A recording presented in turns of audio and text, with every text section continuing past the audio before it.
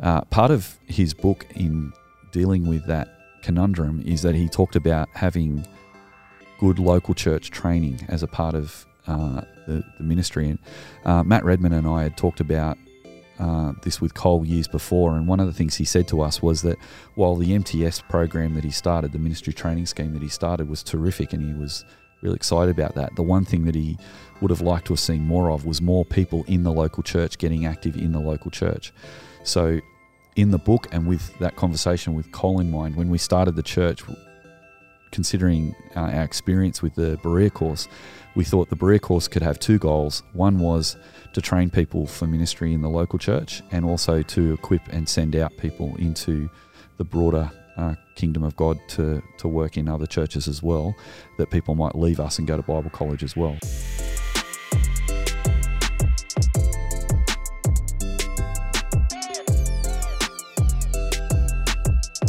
Hello everyone, welcome back to the Shock Absorber podcast. It is fantastic to have you along with us right now, either in your ears or also in your eyes, as we like to say now. That's the thing we've started saying. But thankfully we are here back at Soul Revival Kirrawee. I'm here with my co-host Stu, who is back after missing last week. Yes, Joel. How are you feeling? You're a bit crook. I was a bit crook, yes, but I went and had a COVID test and it was negative, so that's good. That's good, and you're feeling a lot better too, which is good. I am. It was my first COVID test, so that was an experience. Yes, right. Was it an uncomfortable experience? Yes, it was. I've never actually had one, so I don't actually know what it's like. Yeah. And also, you're a little bit upset because you didn't get any meatballs for breakfast this morning. Yeah, there was a bit of an issue with the breakfast menu this morning. At usually the establishment we go to it has next door sides for the morning breakfast, and I know it's a bit different, but I like to have some meatballs sometimes for breakfast. I didn't have a problem with you wanting meatballs, but I was concerned that they were serving meatballs that early on the breakfast menu. Yeah, well, I think you were right. In the end, they didn't serve them on the breakfast menu, so I had to go for a black coffee instead. As a substitute to food. Okay. That's why you're like fired up today. Anyway. That's right. Today we are continuing our passage through time of Soul Revival Church, and we're nearing the actual present, to be honest. And one of the things that we thought was really important is to talk about how we've developed our training, and that's through the Berea program. But something that I thought we should probably revisit was just something we talked about in the first season of the podcast around Soul Revival Youth Ministry, was the importance of training. Now, do you want to expand on that for us first?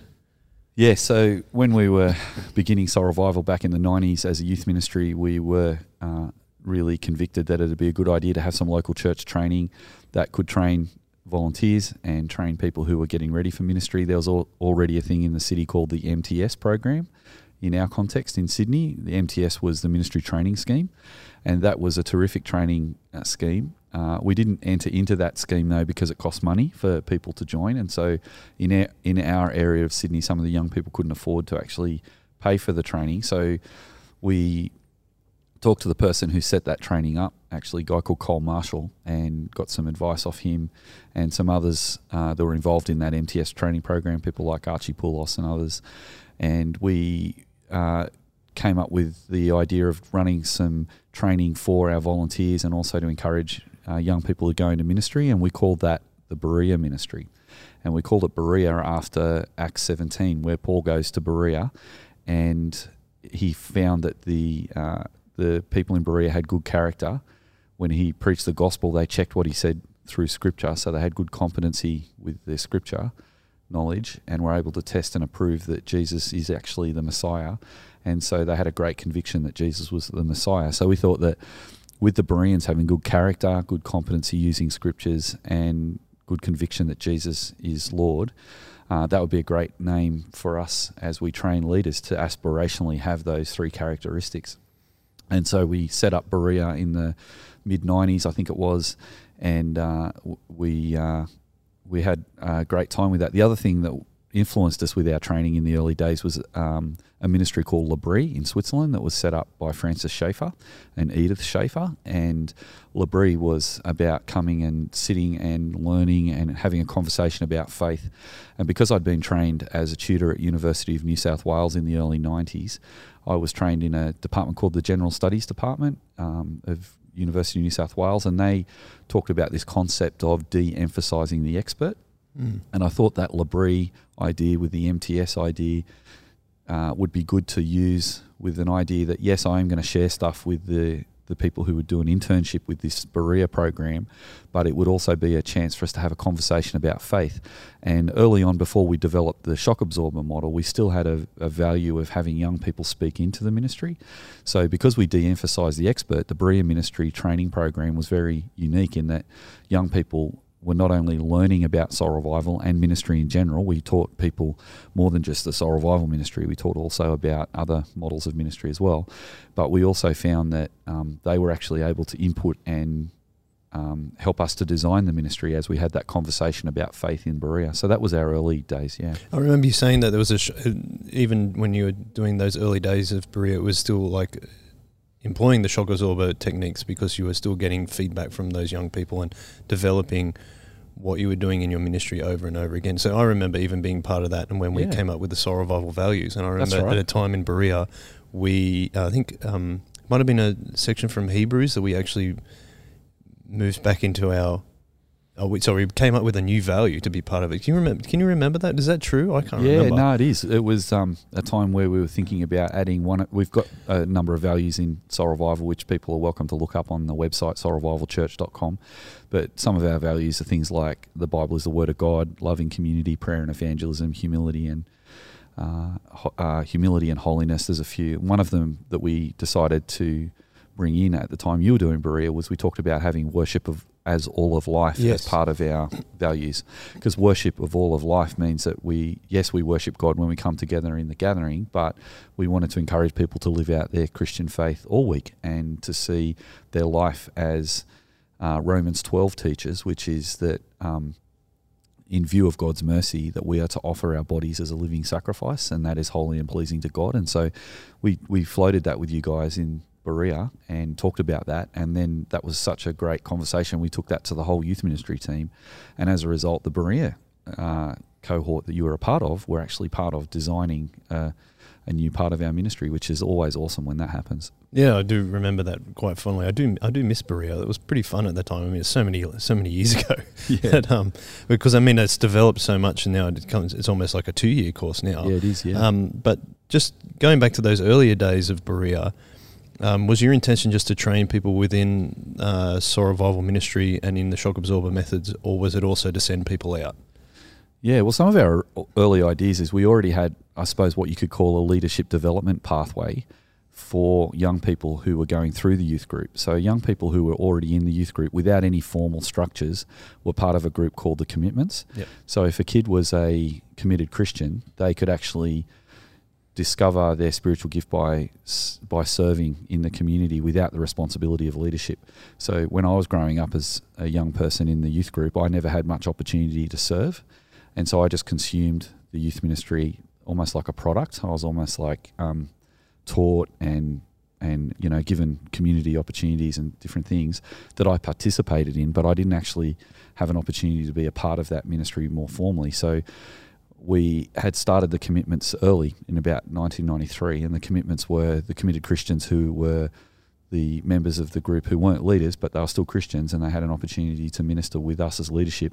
And because we'd redesigned how we do youth ministry, in that instead of running a youth group, we were a peer group that the kids could grow up into. Our youth leaders were friends, and we were inviting young people to consider growing up and becoming part of that peer group. And so we related to them with a great deal of authenticity when it came to the opportunity to develop safe relationships with them in the context that we were still their leaders and they were part of our youth group. So we still had that authority there, but we also, as 1 Thessalonians 2 verse 8 talks about, when Paul was at Thessalonica, he taught the gospel and shared his life with the people he led.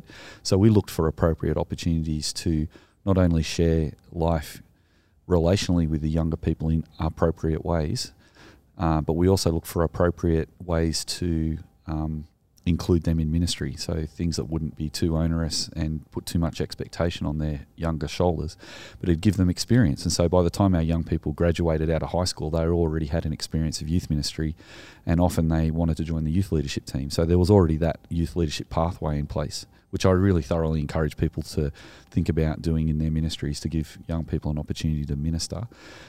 So there was that. And then we thought, well, once they graduate out of high school, wouldn't it be good to give them some time in the Word to consider what they were going to do with their lives and how they could start thinking about a lifetime of ministry at Soul Revival and beyond, wherever that led.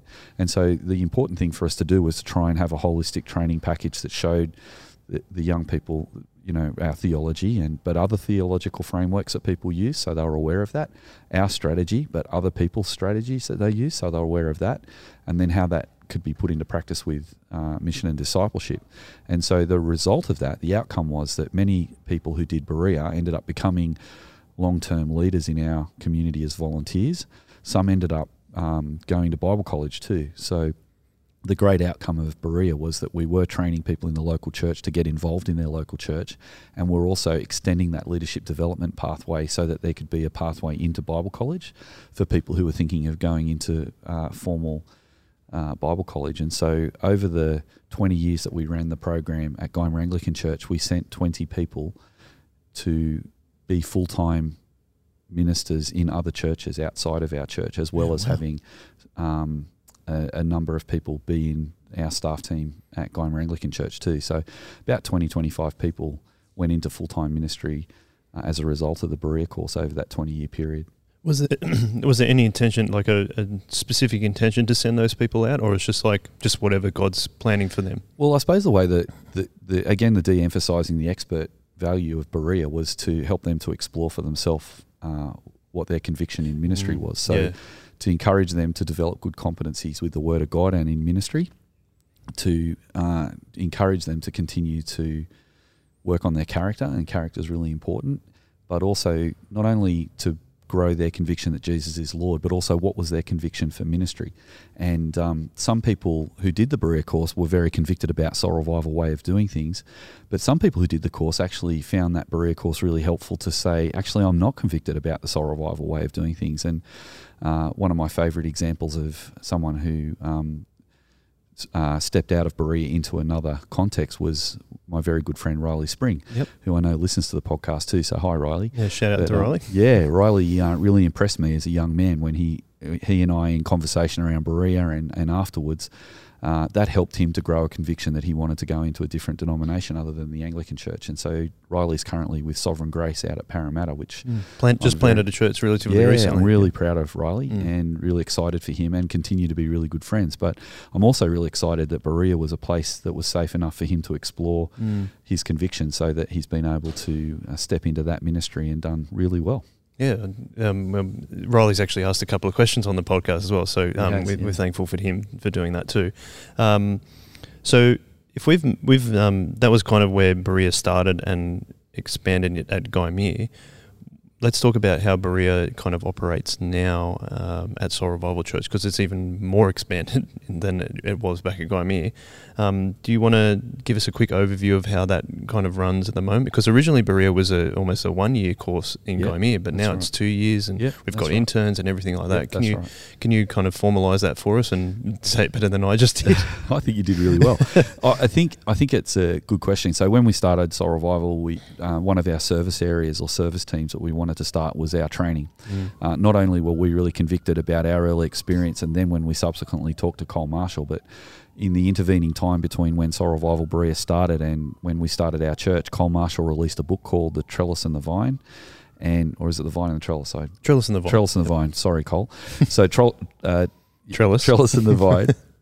Trolls and the Vine be a bit of a scary book. It would be. Yeah, no, The Trellis and the Vine. And in that book that he co-authored with Tony Payne, it's become a bit of a classic in our area of Sydney within the Anglican circles. And that was a terrific book, because in that Cole was expressing his passion for the fact that churches need to have good structures but also good people ministry, that we can't just put all our effort into structures and we can't just put all our effort into people ministry, because we need good structures. And he used an analogy of a vine growing up a trellis. And so he used in his analogy that the people are the vine work, and the trellis is what helps the structures help the vine have structure as it grows. If you have too much structure, then the vine's not going to grow. But if you have too much people work and not enough structure, then the weight of the ministry will collapse underneath it. So part of his book in dealing with that conundrum is that he talked about having good local church training as a part of the ministry. And Matt Redman and I had talked about this with Cole years before, and one of the things he said to us was that while the MTS program that he started, the ministry training scheme that he started, was terrific and he was really excited about that, the one thing that he would have liked to have seen more of was more people in the local church getting active in the local church.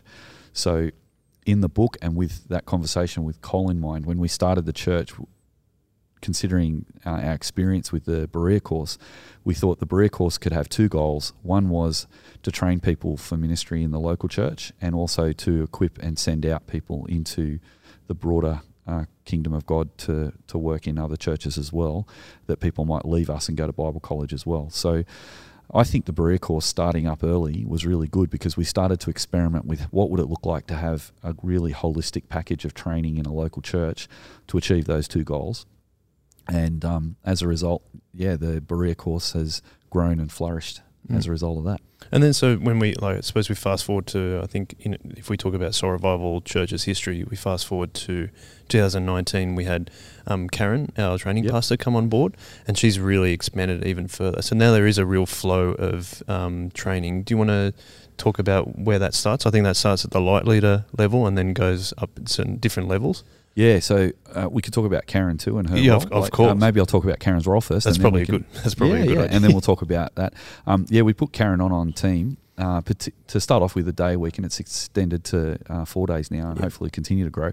But Karen has come on as a training pastor, and she's got a great deal of experience in tertiary education and also in professional training in the banking sector and in other sectors as well. And Karen was a member of our church, and we got excited together about Berea, and so Karen has come on board to help us to make Berea even more expansive, and she's done an amazing job. Agreed. And taken it through the roof, really. Like, it's been terrific. Karen's role as training pastor has been to oversee the local church training and also what we'll describe as a pathway of ministry.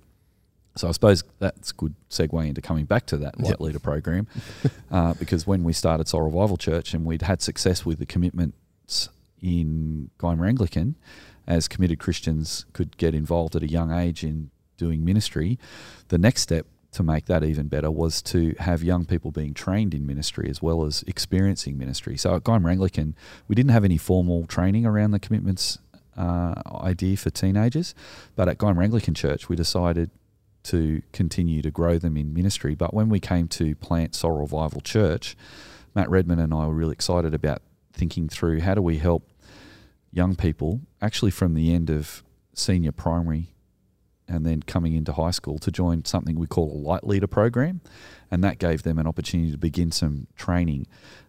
We haven't got the full package of that finished yet, but we're almost there. It's taken us a few years, but the aspiration is eventually we'll have a Light Leader program for kids in year 5 and 6 at primary school, so they can do a buddy program, so they can buddy up with other children at primary school under the supervision of adults, in a similar way to what many primary schools do. They have buddy systems for year 6 kids to buddy up with younger kids to help them through their schooling journey. When they hit high school, the Light Leader program's designed to help teenagers to get involved in ministry and get some training as well. The name Light Leader came from Hayley Spring. She came up with the idea because she said, I thought it was quite creative actually, because she said, just like you have a premium app and a light app, maybe we could have premium training and light training. So maybe light leaders aren't full leaders. They're leading without the responsibility of leadership in a light leader capacity. And I thought that was a great name. So we've stuck with that Light Leader.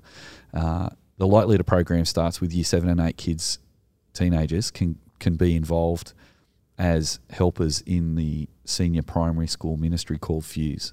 And they get some coaching and some mentoring and some training as they do that in year 7 and 8.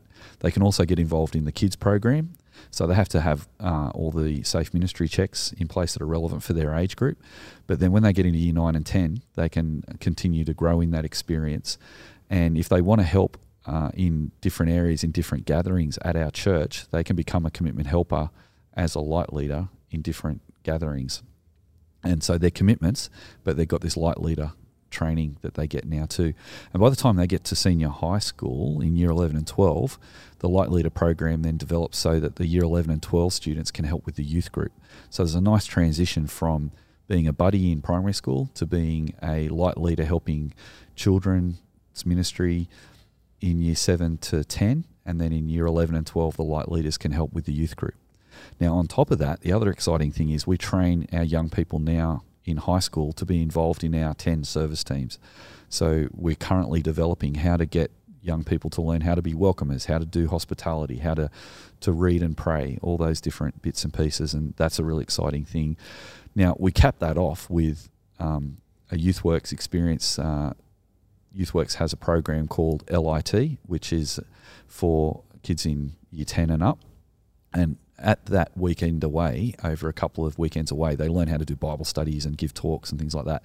So by the time our teenagers get through high school, they've been quite equipped and ready for ministry, not just in youth ministry and kids ministry, but they can do other things too. It feels like it's moving all the learning that you often have to do in ministry when it's maybe out of high school. We're just moving that so much earlier in their progression as Christians, and it makes a lot of sense, because then obviously we're trying to do God's work more effectively at an earlier age. Yeah, that's right. Is that how you would interpret that? Yeah, I think so. And teaching the kids not to be individualistic consumers who are really transient, but to consider being part of a team, to be a servant-hearted person who's coming to serve, not just to consume a ministry, and also to be someone who might be a regular person in their community, so that they might be able to help the body of God's people continue to grow.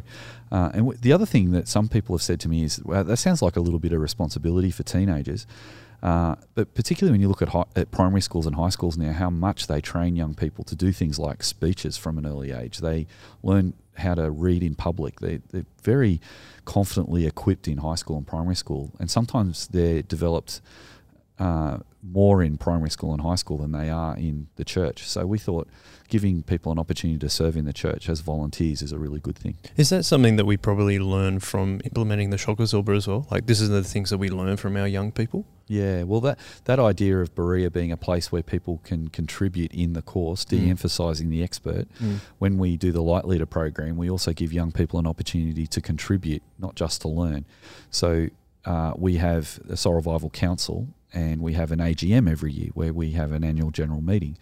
And at the last annual general meeting, we had 2 teenagers from the Light Leader program come and give a presentation about what they think is important for us to hear as adult Christians, for example. So giving them a context of being part of the broader ministry team is a really awesome thing. Yeah, I think that's awesome. So we've spoken a fair bit about how we train those coming up through late primary school and then high school. Yep. What about those that have finished high school? Where do we go from there, and what are the opportunities that we provide in Berea for training? So we have a really good connection between high school and primary school, because we have the Friday gathering. And so the primary school kids can actually get to know teenagers before they go to high school. Yeah.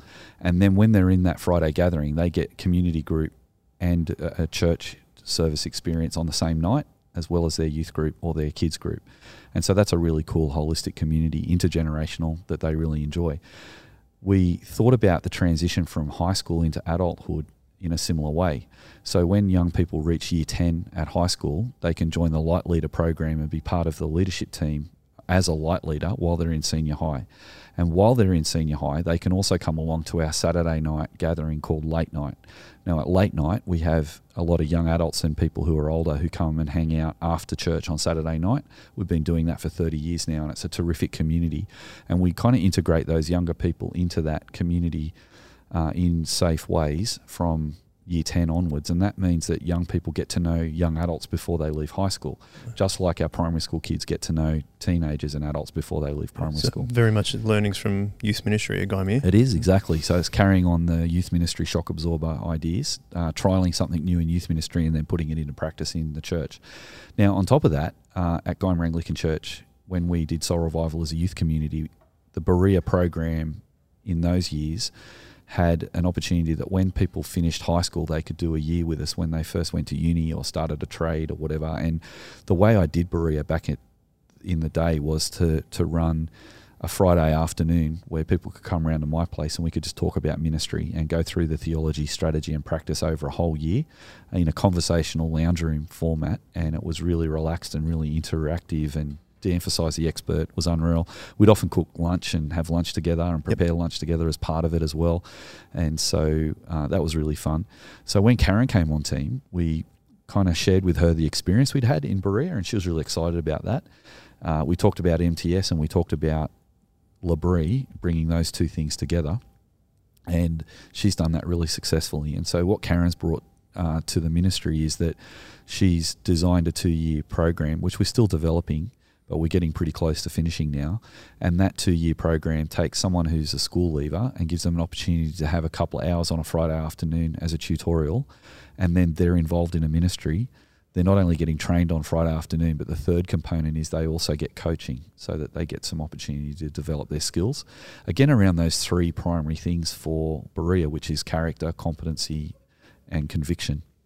And I'm really excited to say that this year we've started a Berea internship that also happens during the week on Zoom. So one of the good things about, well, not many good things about COVID, and it's been terribly destructive, but last year, because we couldn't meet for Berea, we started it on Zoom, and then we decided to continue that on this year. And so we now have 2 cohorts that are meeting during the week, one on Friday afternoon for people who can do that, often university students and people who have TAFE or something where they've got some time off on a Friday afternoon, but also we've got a Wednesday night group that meets as well on Zoom. So we're doing the Berea course as a 2-year course for interns over 2 years for those who are school leavers. It's a lot to be going on with in terms of running it. I think the other thing that we could probably bring up is something that I'm doing right now in the middle of is the Certificate of Theology. Yep. So that's a kind of the next step after Berea. Do you want to tell us about that? That's a partnership with YouthWorks, is that correct? Yeah, that's right. So Karen initiated that, and she's worked really hard with YouthWorks, Bill Salier, and with Renee Gale, and they've worked really hard on developing a Certificate of Theology that gets taught through intensives at Soul Revival Church. Every term we have 2 Saturdays to do one subject. So you only have to do 2 Saturdays to do a subject, plus some reading and an assignment in between. And a number of people, not just our young people, but lots of people from across our church have enrolled in that program. It's really popular. It's open to people outside of Soul Revival as well, because it's with YouthWorks. It's accredited with the ACT, so people get a Certificate of Theology. And what's been good about the Certificate of Theology is someone who's done Berea with the ministry focus that course is, then the theological focus of the certificate, that then equips people for more ministry opportunity, and it also gives people a taste of theological study if they'd be interested in going onwards. Doing a Certificate of Theology at Soul Revival means that you actually get 2 credit points for the Diploma of Theology at YouthWorks, so it's also a nice pathway into formal ministry training. Yeah, I've really enjoyed doing it. My knowledge of the Bible and understanding of God's plan and all that kind of thing has gone through the roof this year by actually doing it. So I've really, really enjoyed that. Yeah. There's one more thing that I think we provide is the intensives. Now, do you want to just throw that out there too, just to give everyone the full gamut of the things that we're offering in training these days? Yeah, not to overwhelm people with information, but the reality is that some people don't have enough time to do Berea on a Wednesday night or on a Friday afternoon. So we've designed an intensive program that people can do the Berea course over a 2 Saturdays, copying that Certificate of Theology format. And so we'll be advertising that actually next term, as that's going to be starting next term. So people from Soul Revival and people who are listening to Soul Revival from elsewhere can do the intensive online or face-to-face when we start those. Yeah, there's a lot to be done. So a lot to be done and a lot to be taught. What is the outcome of this for Berea? Like what are our main goals of trying to achieve now that we talked about wanting to equip people back at Gymea days, but there seems to be a lot broader focus with doing all these different programs. What's the main outcome, do you think, for these training? Yeah, well, one of the things that we're trying to train is just to help people in the local church to be equipped for ministry. in the local church. And so just like we have a commitments program for teenagers at Guymer Anglican Church, we now have a program for all committed Christians no matter what their age. So we have a commitments program now for committed Christians at Soul Revival, and we encourage people to think about, if they want to make Soul Revival their home, that they consider being involved in a community group and also being involved in a service team. And if they have time, they might want to think about some certificate of theology or an internship as well. For those that are getting involved in ministry, we're developing online resources for training people in things like hospitality and welcoming and Bible study leadership, equipping people. So Karen's constantly adding to the suite of training that we have. And we're going to be given each of those trainings a real specific shock absorber flavour on helping people to understand how to do intergenerational ministry in the local church. And so that'll be available for people at Soul Revival and also for listeners of the podcast as well, so they can contact us if they wanted to get more information.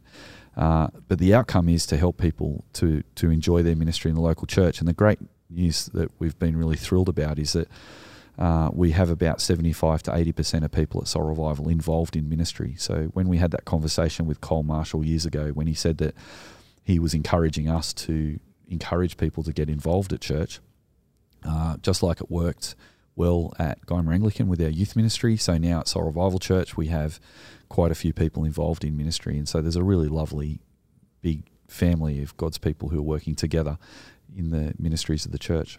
So that's one outcome. Yeah, absolutely. I think the other thing is that I know that in the first season we talked a lot about how in some aspects you were seeing that people thought that discipleship and mission were completely separate. Yep. I think that you're more of the position that they go together. Yep. Can you tell us why that's important and how Berea influences that? Yeah, that's really helpful. So with regard to discipleship and mission, our simple strategy is that we can help people to consider what is their theological framework for ministry first and foremost. Secondly, what strategy flows from that theological format? And then thirdly, what does the practical mission and discipleship look like? And so as we said on other episodes, we have a theological framework within Soul Revival. We're a Reformed evangelical church, and so that's the framework that we teach with what we call a biblical theology, which reads the Bible as one big story with the cross as the high point in that story, that Jesus' saving work for us on the cross is the result of the fact that the Bible tells us that we're all sinners and we need a saviour, and Jesus is that saviour. And so his work on the cross, we call the atonement, brings us to be at one with God and reconciles us to God and reconciles us to each other. So we have that as a real strong foundational theological framework as we teach people about ministry. And then the strategy that flows from the atonement or Christ's work on the cross is that we seek to, as we say, we summarize the work of Christ on the cross as Jesus changes everything. So we've got that phrase to help people to remember that. Then if that's our theological framework, Jesus changes everything, then our strategy that flows from that is that we are to share the truth and love of Jesus. And that's that 1 Thessalonians 2:8 idea of preach the gospel and share our lives. So the byline to share the truth and love of Jesus then is that we're going to share the truth and love of Jesus person to person, generation to generation, culture to culture, and place to place. And so as we do that, we seek to put that into practice by encouraging all our ministry people to have discipleship and mission in mind. And so the outcome of the Berea course is to train local people for that framework to be put into place. So they're thinking theologically, they're thinking strategically, and then they're active in discipleship and mission. For example, one of the volunteer groups within our church that I was talking about, where the 75% of people are involved, there's people that are going from anywhere from swinging on a tea towel, helping cleaning up in the kitchen, to being a leader in a youth group, or being a coordinator of a ministry in a gathering, or even across the whole church. But another category that I'm really excited about is we train volunteer pastors in that too. And our volunteer pastors we've restarted an idea that's very Anglican called the lay reader idea that not many churches use these days. But we talked to our Bishop Peter Haywood and we said, look, if we do this Berea program with the internship and then we add a certificate of theology to that, would that equip people for being able to be commissioned to be lay readers in our church. And he said, yeah, that'd be terrific. So once someone's done the 2 years of Berea training and then done the certificate of theology or equivalent, then they can volunteer to become a VP. And the volunteer pastor is really exciting because it gives people an opportunity to taste and see what pastoral ministry is like if they're thinking of going into full-time ministry or part-time ministry in a paid capacity down the track. But even for people like yourself, a couple of years ago when you were starting to think about ministry, being fully paid doing what you were doing before you became one of the pastors at Soul Revival, you could become a volunteer pastor. So we currently have volunteer pastors who are working full-time but are able to be pastors at our church, which is very exciting because they're like the tent makers of Soul Revival Church. So we've got those volunteer pastors who've been trained in their theology and in their strategy and their practice, and they're doing discipleship and mission together. So when it comes to teamwork, having people who are thinking theologically and strategically, who are then working in team together, it means that instead of everyone doing separate things in the church and doing discipleship or mission however they feel convicted to do it, we're giving people an opportunity to do that, to do it separately and individually, but also to work together as a team with people who are like-minded. And so we're really excited about not separating discipleship and mission all the time. Often I talk to Christians these days who say, church is where I have my discipleship and then I go out on mission outside of the church. Well, we started thinking, what if the third place theory could give us an opportunity to not only do discipleship, but have a meal after church that could be somewhere we can invite people to come back to. And that's become very popular. So we're doing discipleship and mission in our churches. But then also we thought, instead of just having individuals go out and do mission by themselves, we train people in Berea to think about how can we do mission together outside of the church as well. So that's how we approach that. And it certainly seems like a real personal conviction for yourself as well. I know that you are a chaplain at the Cronulla Sharks, yep. the rugby league club, yep. which is one of the ways of doing that. A lot of I know you've mentioned before that quite a few pastors can get caught up in just the administration side of being a pastor, but for you, the personal conviction is still be doing discipleship and mission as a senior pastor. Yeah, do you want to kind of share a little bit about we actually referred to it a couple of weeks ago in an episode, but do you want to share about how you becoming a chaplain at the Sharks and where that's taken the kind of ministry in that sense? Yeah, thank you. So I think being a youth minister for 20 years really gave me a sense that it was important as a youth minister to be doing discipleship and mission. And so I've just carried that experience through as a senior pastor now, and I think there is a lot of expectation on a senior pastor role, but I think it's dangerous if the senior pastor gets too subsumed by not dangerous, that's too strong a word, but it's important. Let me say pose that in the positive. It's important for a senior pastor, I think, to model discipleship and mission to the whole community, so that part of my role is discipling Christians and doing the administration of the church, and teaching is a really important part of that. For example, preaching the Word of God, but another leading teams and developing leaders through Berea and stuff like that. But another part of it is that I feel very personally convicted that I need to have personal mission and team mission outside of Soul Revival Church as well, so that I'm making relationships with people who aren't Christians. And so in 2016, a terrific opportunity for that came along when one of the players for Cronulla Sharks, Jason Bakuyu, reached out and said that he was running a Bible study with some of the guys from the Sharks and from some other NRL clubs in Sydney, and asked if I'd come along and share some thoughts at one of their Bible studies that they call the Iron Squad. And so Jason and Sam Tagatese and Sepha Paulo, those three guys, and others, Kevin Nguama, some other guys, Kevin was at Tigers at the time, they got together once a week at Jason's place to encourage one another, and as Jason would say, iron sharpens iron, so that's why they call it the Iron Squad. And they asked me to come along and be a Bible study leader a couple of times. Then they asked me if I'd continue to do the Bible study, and then that was a terrific year for us who were Sharks fans, because if you're not from Australia or you're not interested in NRL, you might not be aware, but Cronulla Sharks hadn't won a grand final in the NRL for 50 years. But in 2016, we finally got a premiership, so that was very exciting. You're an integral part of, instrumental in making it happen. It was very exciting because I was part of the lives of the guys who were playing in that team too. So I was very humbled to be a part of that. And as we did the Iron Squad together, they were doing an amazing ministry in their clubs, just getting beside other players, encouraging other players, encouraging the Christians, sharing their faith with those who were interested. And interestingly, they started praying on the field after the game and before the game. And Jason tells a story about how he was in the change rooms praying by himself to start off with, but then Sam Tagatese and Sefa came over and prayed with him. And by the end of the year, the whole shed would go quiet while the guys could pray for the team. And even some of the other players who weren't Christians would say, "Oh, can you pray for me today too?" And then after the game, Sam and Jason and Sefa would also pray in a circle on the field with any other players from the opposing team who were Christians as well, and they'd pray in a circle on the field. And sometimes they'd even started getting on TV and people starting to notice it. My own son Elijah was watching that with great interest and decided that after his soccer games he would start praying with the Christians in the middle of the field like Jason and the boys were. So they were influencing a lot of young people and exciting people with that.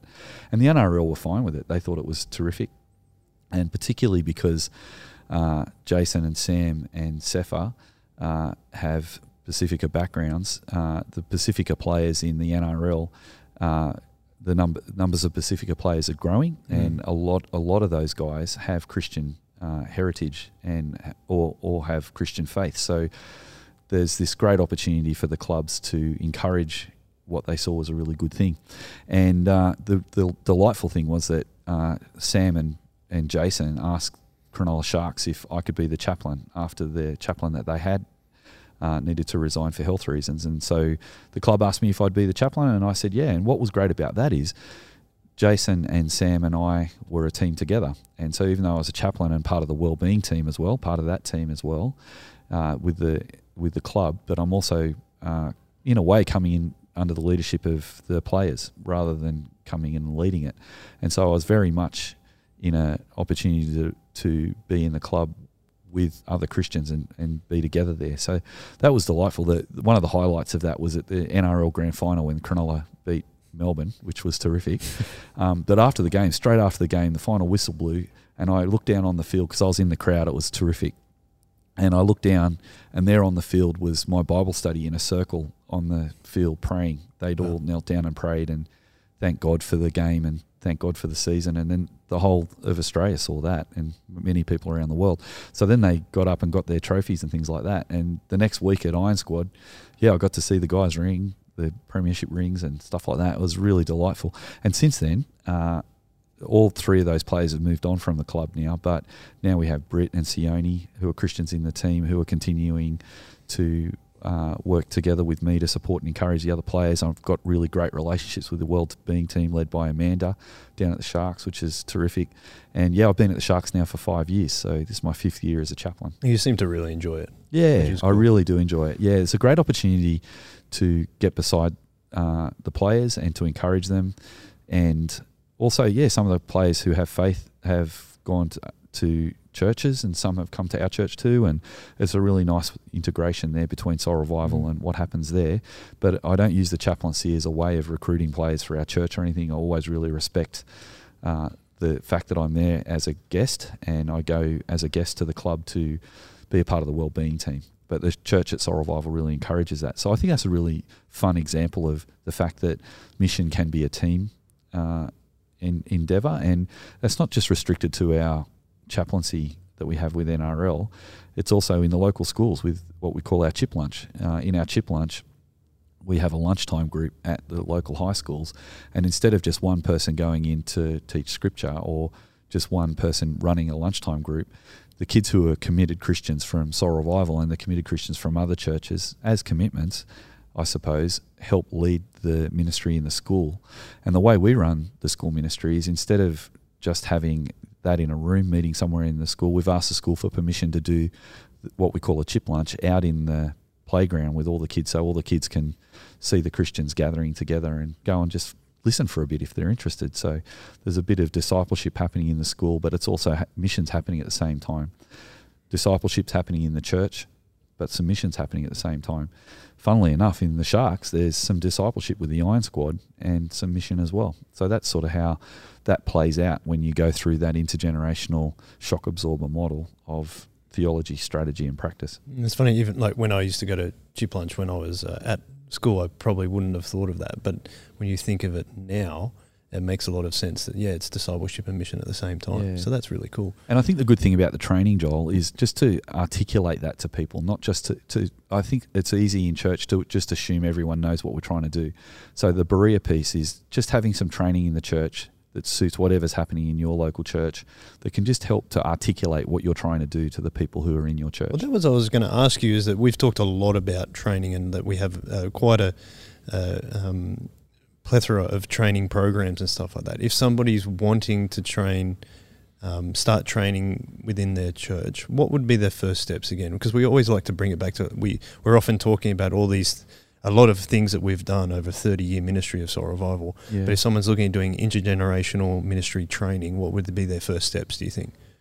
Well, I think it's a great idea to include teenagers in your ministry somehow, to give them an opportunity to learn on the job. If there's some structure you can put around that, it's great. If not, there's LIT, which Anglican Youthworks run every year for all the churches in Sydney. There'd be other similar things in other places that you could tap into to just equip your young people from an early age. The other thing is you can include them in your services. The other thing I didn't talk about today is part of the training is that our young people read the Bible and pray in church and are actually involved. The organic way to start training would be to also say to school leavers, are you interested in meeting together as a group once a week to talk about ministry and talk about what you want to do with your life? And in that context, help them to think biblically about their future. Think about think about character and think about their conviction, and to think about growing in their competency and skills. Now, we've put a lot of structure around that with Karen, but we've got that resource available through the Berea program. But when I first started at Soul Revival, all there was just me as a young adult training youth leaders, and I just said, come around for a coffee and we'll talk about ministry. The structure I put in place was, let's just talk about our theology though. Let's think about what our convictions are so we can explain that, so that you can think through if you're convicted for that as well. Think about how you can grow your skills as we talk about that, and we'd love you to input into the strategy that comes from our theology. So at Soul Revival, we don't experiment with our theology. We are very strong in keeping to that Reformed evangelical theological conviction that we have. But when it comes to our strategy, we invite people to have a conversation with us about how we put that into practice in our local area. Now, in the Bible, there is no, particularly in the New Testament, there is no instruction on that every church has to do the same thing right across the world. And so you'll get some churches in Africa that'll go all day, and some churches in Sydney that'll go for 3/4 of an hour, and that suits the context, a different strategy. But the practice of discipleship and mission needs to take place in whatever strategy that you have. And so we need to help people to get active with what they believe rather than just having a philosophical understanding. And so giving young people and adults in your church an opportunity to sit together to talk about ministry and then to actually give them opportunities to minister is really important, I think. And I think that's where I would start. Yeah, but I like the idea of seeing... We always like to say that our youth and our children are they're part of the church now. Yeah. And I think that possibly might be a mind shift for some people to say, actually, we have this untapped resource with our youth and they're really valuable part of our church. How do we get them involved in ministry? Whether it is just, like you said, swinging on a tea towel or anything like that. And I think that's a really cool way of looking at it. Well, it's good for the individual and it's good for the community, isn't it? Yeah. It's good for us as individual Christians to serve as we have capacity, and it's also good for the community as we serve each other. Yeah, I fully agree with that. We've gone through almost all of our service teams. We've the last few episodes we've been talking about all of our service teams and why we think they're important. So we've done 9 of the 10. Yep. The final one is quite related to Berea, which is one of them, which is community groups. And I was just wondering, Karen has a very strong influence around our community groups too, which is amazing, and I think she does an excellent job. Can you just explain to us how Berea influences our community groups and how we use that in our small groups across the week? Yeah, that's terrific. I mean, it'd be great in the next season to have Karen on the podcast, actually, so she can unpack some more of this as well. But basically, Karen is, as training pastor, is helping to coordinate our community group network as well. And the way we look at our community groups is again, some churches see church as a place where you come and you just do an hour service and then you go home, and you do community in community groups. We already do community on the weekend because we have a 1 hour service, but then we also have our dinner or our breakfast or whatever. We have a meal, and that gives people an opportunity to share life with each other and to have conversations that go a bit deeper. But despite still having that community on the weekend, we still think it's a really good thing to supplement that with a time where people can get together in a small group in someone's home and open the Bible and read the Bible together, to pray together, and to also look after and support each other.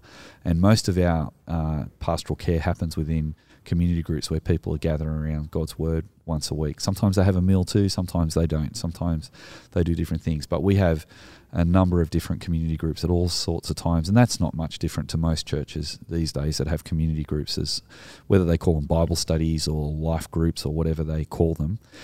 We really want our Bible studies or our community groups to be missional community groups as well as discipleship places. So we are continuing to encourage people to disciple one another, but also to be on mission together. So that's where that practice of discipleship and mission takes place there too. So instead of calling our community group leaders or Bible study leaders, we call them community group planters, because we're a church planting church and we're also planting new community groups. And our community groups also get together once a term to support the discipleship and mission of our church in a thing we call the Commitments Week. And so once a term, the community groups encourage people in the services to join what we call the prayer and evangelism teams of our church services, where all the committed Christians get together once a term to pray for family and friends who aren't Christians and pray for family and friends who are Christians. And then after they've done that on the Commitments Week, during the week, we encourage our community groups to get together.